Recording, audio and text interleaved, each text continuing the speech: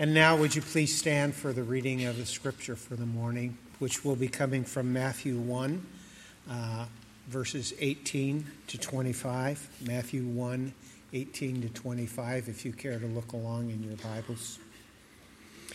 Now the birth of Jesus Christ took place in this way. When his mother Mary had been betrothed to Joseph, before they came together, she was found to be with child from the Holy Spirit. And her husband Joseph, being a just man and unwilling to put her to shame, resolved to divorce her quietly. But as he considered these things, behold, an angel of the Lord appeared to him in a dream, saying, Joseph, son of David, do not fear to take Mary as your wife, for that which is conceived in her is from the Holy Spirit. She will bear a son, and you shall call his name Jesus, for he will save his people from their sins. All this took place to fulfill what the Lord had spoken by the prophet. Behold, the virgin shall conceive and bear a son, and they shall call his name Emmanuel, which means God with us. When Joseph woke from sleep, he did as the angel of the Lord commanded him. He took his wife, but knew her not until she had given birth to a son, and he called his name Jesus. Well, good morning again. I hope you're all well this morning. I'm a little bit under the weather. I think it might have something to do with taking my kids to ice yesterday, where we stepped out of the 75-degree weather into 9-degree weather. And then when all the kids were either crying or on the verge of tears for being so cold, we stepped back into the 75-degree weather, and now I'm sick. But even so, I am really glad to be here with you this morning. If you see a little of this, you'll know what I'm doing. But I've been excited about being in our Advent series for some months now. We're in Matthew. You know, if you were here last week, we're walking this Advent season through the first 2 chapters of the Gospel of Matthew. And this morning, we're in the passage following the genealogy of Jesus. So last week, we saw that Matthew wanted to tell us something about the human origins of our Savior Jesus. And this morning, we see that Matthew wants to tell us something about the divine origins of our Savior Jesus. And if you watch the History Channel this time of year, or the Discovery Channel, or National Geographic, you're going to see shows with titles like In Search of the Historical Jesus, which is code for we don't really believe the Bible. We don't really believe in miracles like the virgin birth, like the resurrection. We want to know who the real Jesus was. And so that's what those shows are trying to accomplish. And we might come to expect something like that from, say, a non-Christian source. But this abounds in the church as well. A recent Pew Research study showed that 30% of practicing Protestant Christians in the United States do not believe in the virgin birth. 30%. A friend of mine who's friends with Tim Keller, I don't know Tim Keller, but this friend does, he was saying a few months ago, Tim and his wife Kathy were invited to a very liberal seminary in New York City, and he was there at lunch, and at his table were professors and very well-known scholars, most of whom we probably in this room wouldn't know because they're on the liberal side. And one of the scholars began to say over lunch, the main thing that Christianity needs today is to let go of these miracles. If we would just let go of the miracles, Christians would be better off. And so they began to go around the table, each one contributing their own support of this idea. And then it got back to Tim Keller. And he said, actually, I don't mean to make this awkward, but I do believe in all the miracles. I do believe in the virgin birth and the resurrection. And honestly, if I didn't believe in the virgin birth and the resurrection, I wouldn't be a pastor or a professor. I'd hang it all up, because at the end of the day, when we lose the miracles, we lose Christianity altogether. So why is that? Why is it that these miracles are so important to the Christian faith? They're important because without the virgin birth and the resurrection, we're left with a Jesus who cannot save us from our sins, who cannot defeat death, and ultimately can't be a mediator between sinful us and a holy God. Because to be a mediator, you need to be both human in that he was tempted in every way as we are. He understands our pains and our plights and our griefs and our losses. But he has to be divine too. To be able to stand in front of a holy God, having withstood all those temptations, remaining sinless, and be able to intercede for us. So without these miracles, specifically the miracle of the virgin birth and the resurrection, we lose our entire faith. And so this morning, we come to a passage where I think Matthew is very intentionally wanting to communicate something about the divinity of Jesus, the divine origins of Jesus. You know, when he used the word genealogy last week, and he uses the word birth this week, and both of them come from the same Greek root word. I think he's separating this very intentionally, saying, that's what I want you to see about his humanity. And now this week, this is what I want you to see about his divinity. And I want to look at this passage and see at least two pieces of his divinity. There are more in other parts of Scripture, but this passage has two proofs, two evidences of the divinity of Jesus. And we get those evidences from the way that he came and what he was called. Okay? Those are the 2 points this morning. The way that he came and what he was called. So, how he came. How did Jesus come to this earth? Jesus came by being born of a virgin. We see this in verse 18 right off the bat. Now, the birth of Jesus Christ took place in this way. When his mother Mary had been betrothed to Joseph, before they came together, she was found to be with child from the Holy Spirit. So, in that day of age, we're talking about a Mary that was somewhere between, say, 13 and early 20s, probably closer to 13. And they are betrothed. And a betrothal in that society would have been something with more commitment than our engagement, but less commitment than our marriage today. So you would have the covenant, but you would not have the consummation. And a betrothal was so legally binding that you had to get a legal divorce to call it off.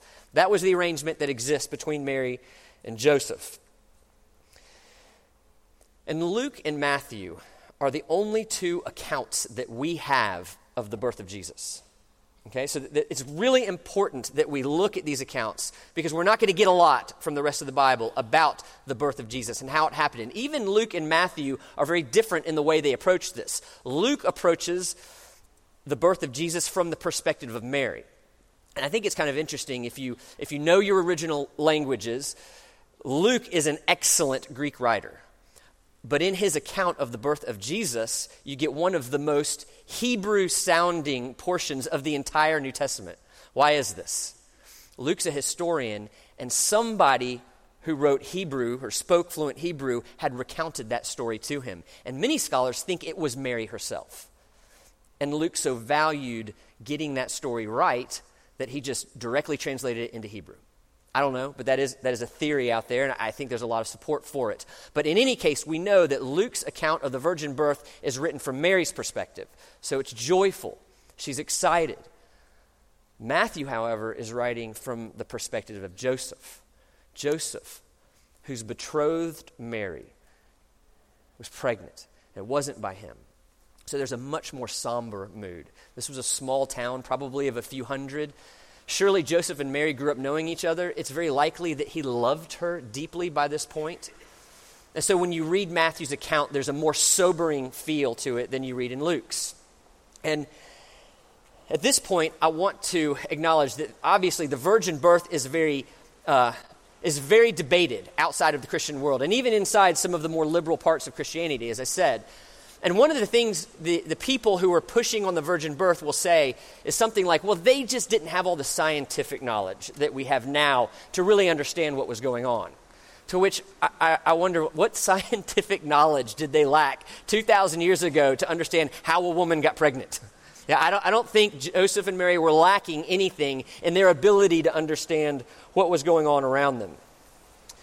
And I've wondered more recently, if Mary made this all up, all right, if she knew there was really a human father that nobody knew about, father of Jesus, why then, as he's being tried and brought up onto a cross, did she not cry out, "It's a lie, I made all of it up"? I don't know that would have gotten Jesus off, but I think any good mother, if she had something she could contribute for her son being spared the death penalty, any good mother would have done it. But not Mary, because she couldn't, because the story was true. His birth had in fact been of supernatural origins.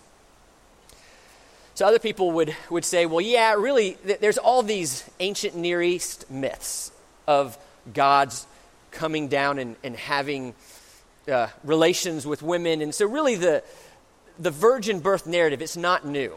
Robert Jackson, one of our pastoral interns and soon to be introduced to you as a new member, he and I were in Rome this year, and we heard a tour guide in the forum basically go on a rant at how Matthew just borrowed this virgin birth story from all the ancient Near East myths. And there are, although not identical, other stories that do predate Jesus' birth. And personally, I think Matthew knew about them. I think he was acknowledging in this text that he knew about these other myths, and he was in some way saying, this doesn't come from the other myths. This is rooted long before those other myths. We have prophecy concerning the virgin birth. And this is where in verse 22, he says, all this took place to fulfill what the Lord had spoken by the prophet. Behold, the virgin shall conceive and bear a son. Matthew's saying, I'm not borrowing from anybody. We've had these prophecies for a very long time. And they don't start with Isaiah either, the prophet that he's quoting here. You can go all the way back to the beginning of the Bible in Genesis chapter 3 and see the precursors of the virgin birth. Look at Genesis 3:15. I will put enmity between you and the woman, and between your offspring and her offspring. He shall bruise your head, and you shall bruise his heel. And people for thousands of years have wondered, why is it the woman's offspring? We talked about last week with the genealogy, the lineage goes through a man in that day, not the woman. They were largely irrelevant in that culture. But here, God is saying, through her offspring, your head will be crushed. Why is that? Well, the Hebrew word for offspring is literally seed. And only a woman would have a seed to contribute to the birth of Jesus. No man ever would. So you see the foundations of the virgin birth at the beginning of time. And so I don't know, maybe the ancient Near East myths came from these prophecies. Maybe there's a spiritual enemy who wants to use this to confuse the coming of the Messiah. This week, I was driving with my 3 older kids, and my oldest said, Daddy, who do you think hates Christmas the most? I think it's the Grinch. So you'd have a strong case for that, buddy. And then my other son, Colin, said, nope, I think it's Scrooge. So that's a strong contender there too. And then Ivy said, I'm pretty sure it's Satan. So winner. He hates Christmas the most. So I don't think it's that far-fetched that we have a spiritual enemy who would know what was going to happen, what was prophesied, and would want to confuse it. I don't know, but I'm going to go with Ivy.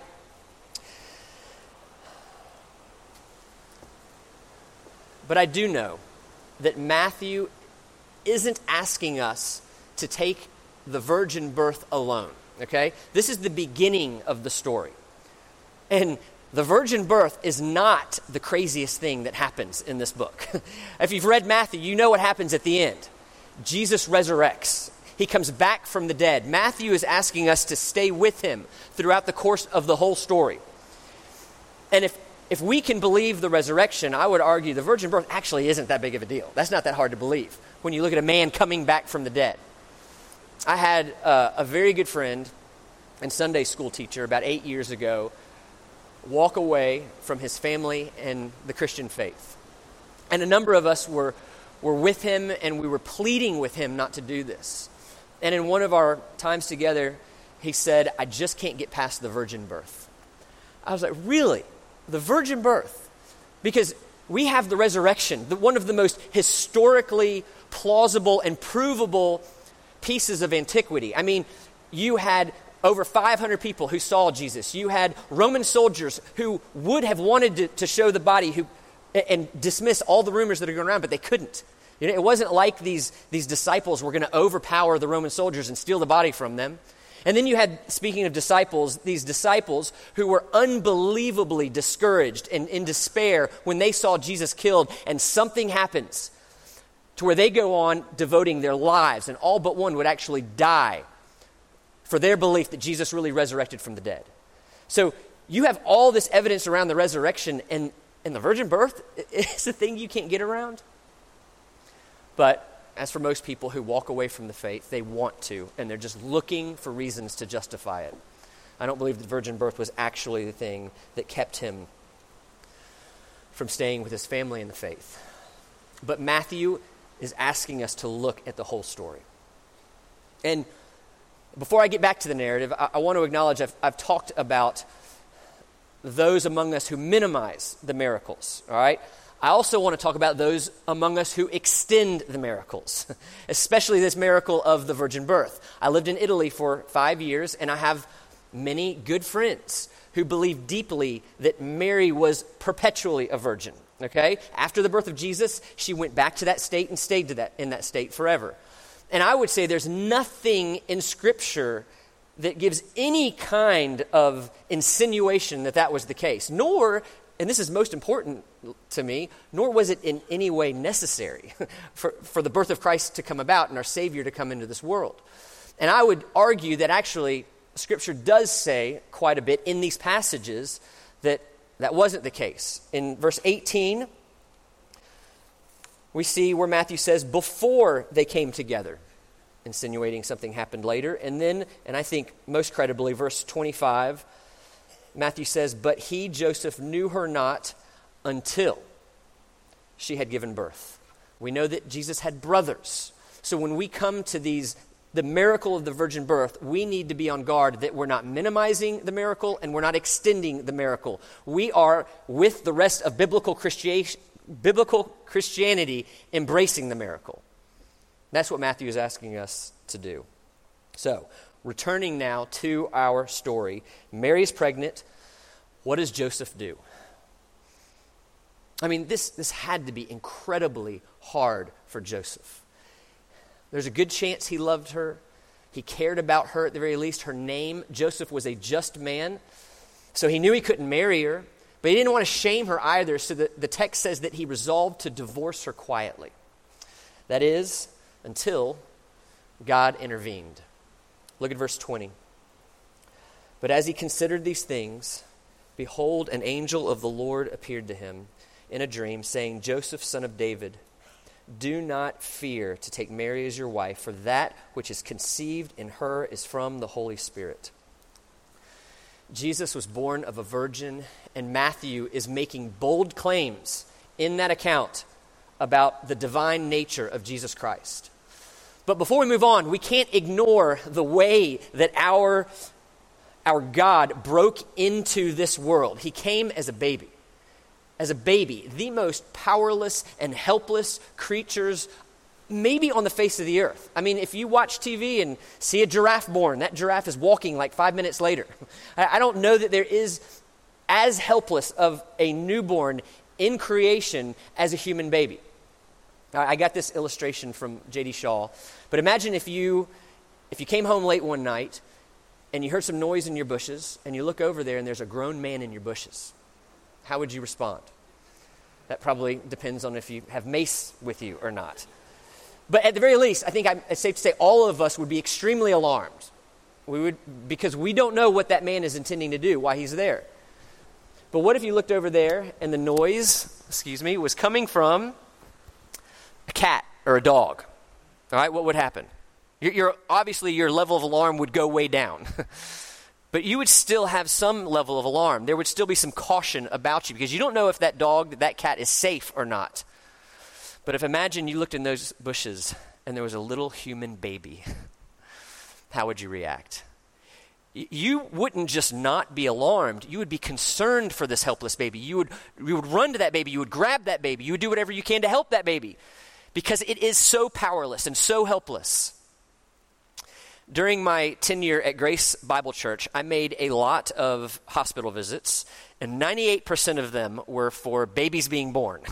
During my tenure there, I think the average age of the church went from 13 and a half to 18.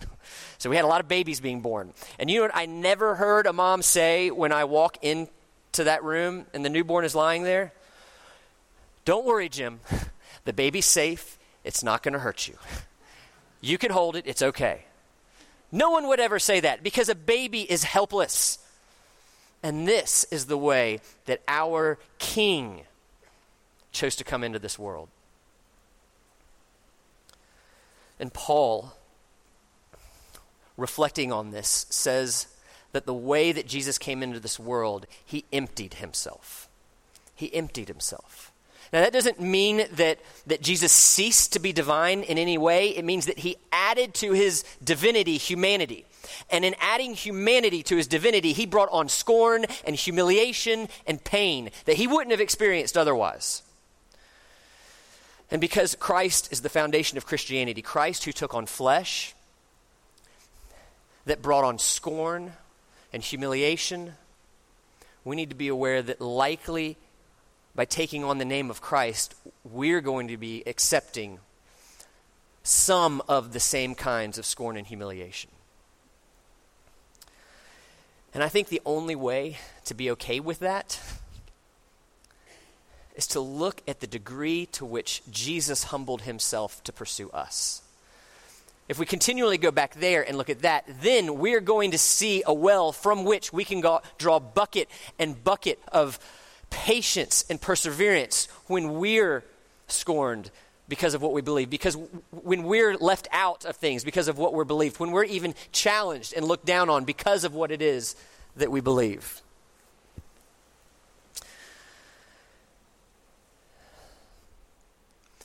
And there may be someone in this room who would think something like, okay, Jim, I hear what you're saying, God to baby, that's a big jump. But a baby, I mean, how much scorn is God going to get by entering in the world as a baby? Well, imagine if that baby was born of a virgin birth. Imagine what Jesus would have heard his whole life about his father, about his mother, things I could never repeat on a Sunday. And I think we even get a glimpse of what's going on in John 8 when the Pharisees say to him, "You are doing the works your father did." They said to him, the Pharisees, "We were not born of sexual morality." So you can hear it. Jesus chose the most humble, the most powerless way to enter into our world.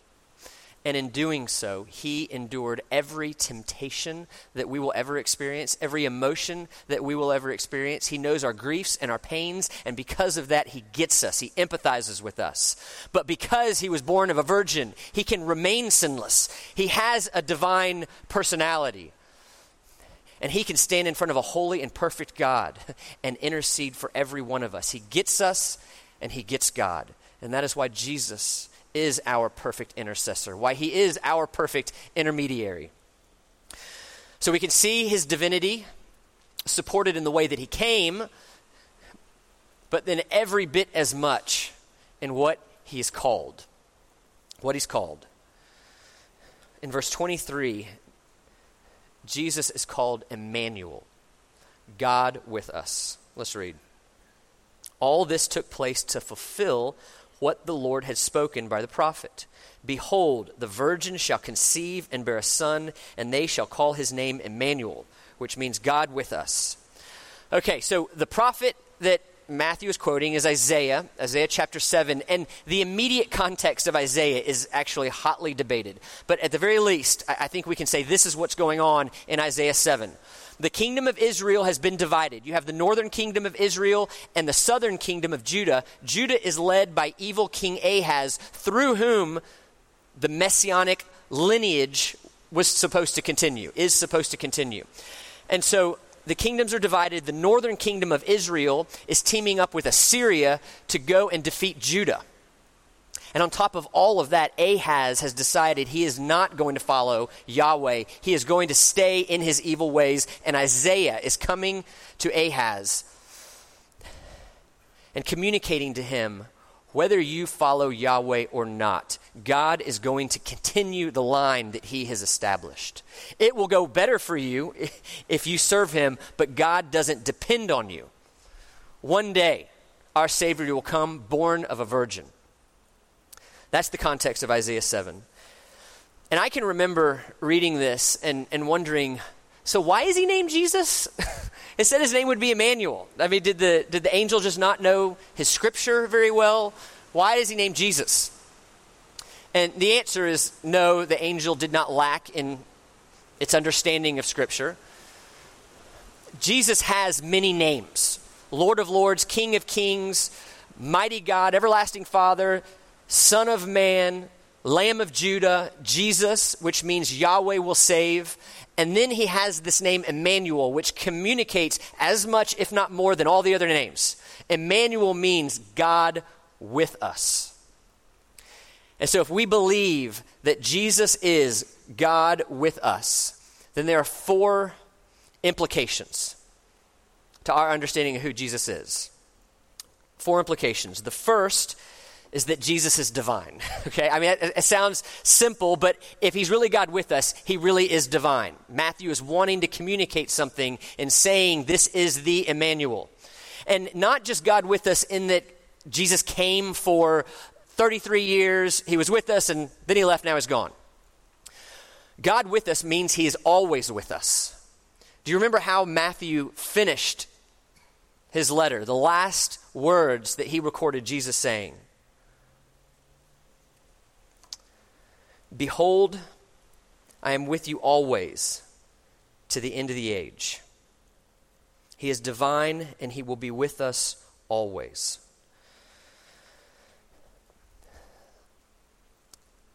This week, some of you may have seen it, John MacArthur, a very well-known Christian pastor in California, he has a radio show that's been probably going as long as I've been alive.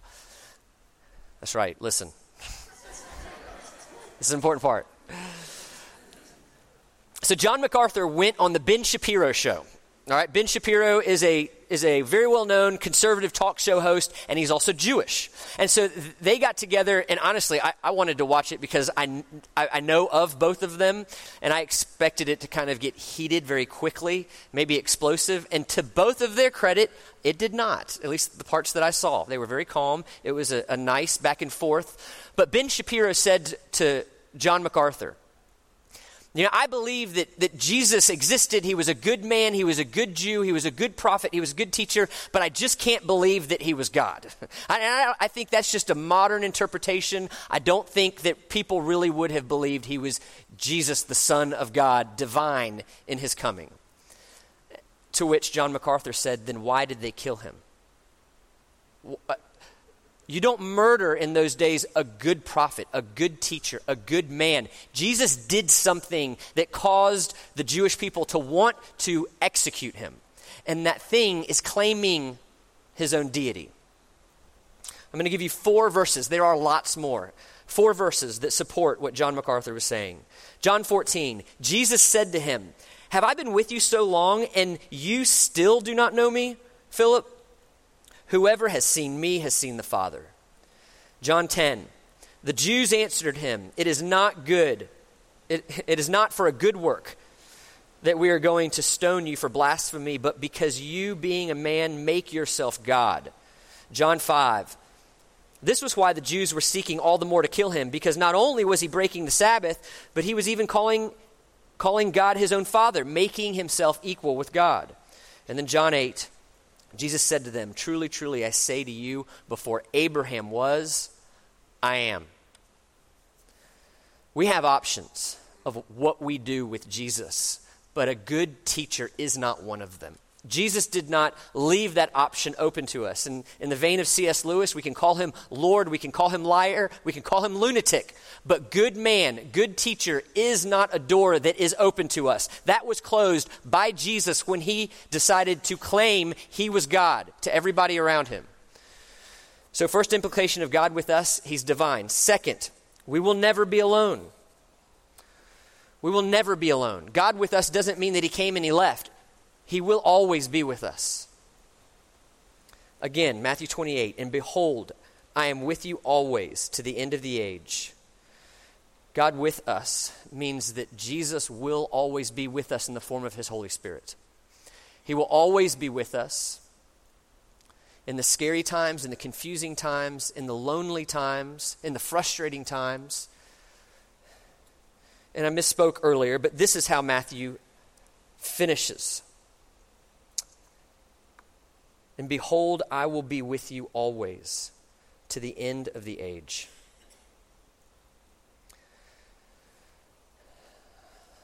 So I'm imagining somebody here hearing that God will be with us always and saying in your head, but I don't feel him right now.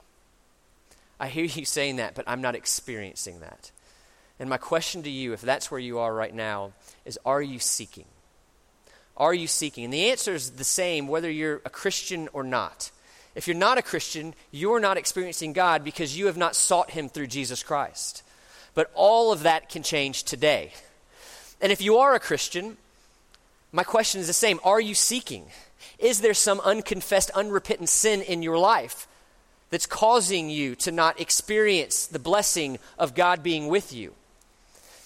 And maybe you're in a season where there isn't unconfessed sin. It just feels like a dry season. And if that's you, I want you to know I've been there too. I've walked with many faithful Christians through those seasons. And I think you can read the Psalms and be very encouraged that you're not alone. Psalm 13, how long, O Lord, will you forget me forever? How long will you hide your face from me? You're not alone if you feel like you're in a dry season, but a dry season doesn't mean that God's not with you. We continue to seek him, and he will make himself known. Look again in the Psalms, Psalm 27. Wait for the Lord. Be strong and let your heart take courage. Wait for the Lord. Psalm 40. I waited patiently for the Lord. He inclined to me and heard my cry. He drew me up from the pit of destruction, out of the miry bog, and set my feet upon a rock, making my steps secure. He put a new song in my mouth, a song of praise to our God. For all of us, if we don't feel the presence of God, that doesn't mean he's not there, so we seek. We continue to seek him. But here, there's a third aspect of Jesus being God with us that goes beyond the trials of this life. The third aspect is that if we seek God through Jesus, we will be saved. Look at verse 21. She will bear a son, and you shall call his name Jesus, for he will save his people from their sins. We have a lot of problems in this room. All of us are experiencing problems, but none of those worldly problems is actually our biggest problem. Our biggest problem is our sin. And Alistair Begg makes the argument from this text that we're not being saved from our sins. It's plural there because we're talking about many people. We're each individually being saved from our sin.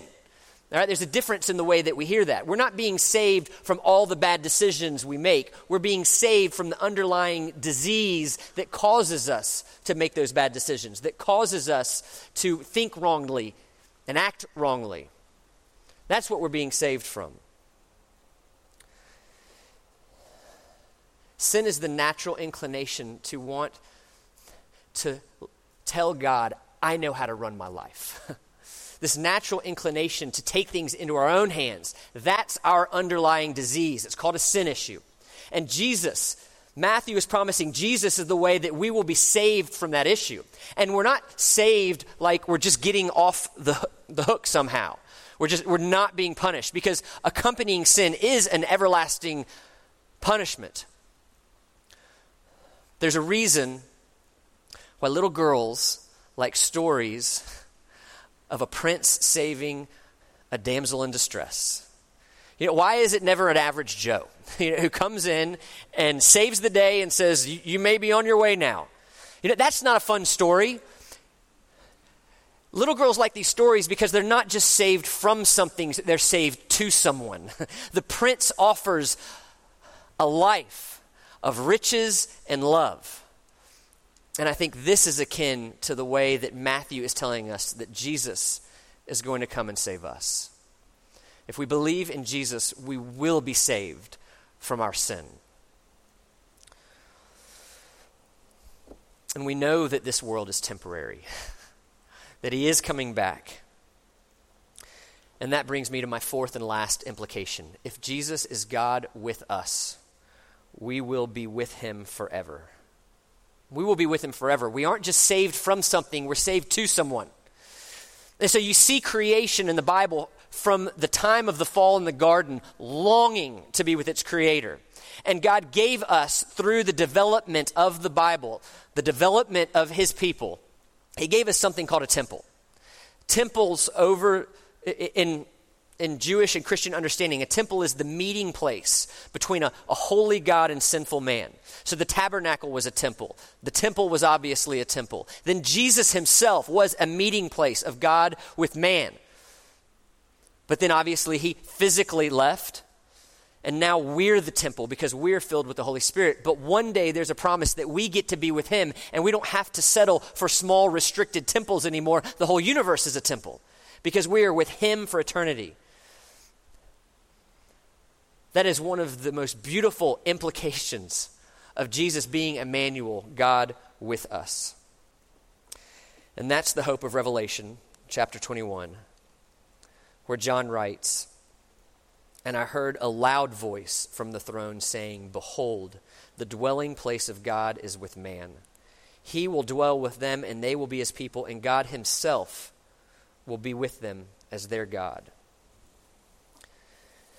And if Jesus really is God, if he really is divine, in the words of one pastor, this is going to cause a crisis in everyone's life. Everyone who's presented with this Jesus is going to be forced into a crisis. We have to respond to this in some way. You know, the Jews had to respond to Jesus in some way. Some of them ran from him, some of them fought him, some of them bowed to him. And we are left with the same options. Because just thinking Jesus is a good man, a good teacher, it is not intellectually tenable. That is not a door we have open to us. Joseph's crisis was when Mary was pregnant. He resolved to run. He wasn't going to fight, he was going to run until an angel showed up and said, "Don't be afraid. Don't be afraid. Marry this girl." And so in that moment, that was Joseph's crisis and Joseph's bowing. And in the same way, all of us are going to have to decide whether we're going to bow, whether we're going to fight, or whether we're going to run. And certainly there is a first time that we need to make this decision, and I think most of you have made that decision. But if you're a Christian today, you've known, if you've been a Christian for more than, let's say, 5 months, that it's not just one time that we bow. The Christian life is a call to bow over and over and over again because we're constantly presented with crises that we need to decide, am I going to believe Jesus? Am I going to trust him? Am I going to bow to him, or am I going to run and fight? The Christian life is one of continually bowing. And to those who endure to the end, who bow to the end, we are not just saved from something, we're saved to someone. And to us awaits an eternity of riches and love. Have you noticed in the New Testament, the birth of Jesus, it isn't actually talked about a lot. I mentioned this in the beginning. Really, Matthew and Luke are the only ones that really talk about it. So why is that? Is it because the birth of Jesus really wasn't that important? No. It's because the birth of Jesus was just the beginning of the story. All right? Christmas doesn't save anybody. It's the promise of Christmas that does. Jesus came as a baby, but the promise is he is going to come back. He is going to give us new bodies, a new heaven, and a new earth, and we will reign with him. With the presence of sin being vanquished forever. That's the promise of Christmas. So my hope as we look at the birth of Jesus is that we wouldn't just stay there, that this Christmas season would cause our minds and our hearts to go to the second coming. Joni Eareckson Tada, a name many of you recognize, she wrote, "Every Christmas is still a turning of the page until Jesus returns." So this Christmas season, my challenge to myself and to everyone else is to look at this Christmas as just one more page, turning until Jesus comes back and makes everything right. Would you pray with me? God, I thank you, even in this rainy weather, in seasons that can feel as dark as the sky is outside, that we have a promise, that you have not forgotten us, that you are pursuing us and you will finish what you have started. And I pray that this would be a knowledge that would go from our heads deep into our hearts, and that from believing this more deeply, we would more accurately display the love and humility and patience and grace that Jesus has on us. And I pray that as that happens, that we would increasingly be lights in a very dark place. And I pray that by our lives, by your grace and the power of the Holy Spirit, that we would be used to both strengthen and expand your kingdom in this Christmas season. We thank you for this time to come together. We love you, we lift you up, and we pray this in your Son's name, Jesus Christ. Amen.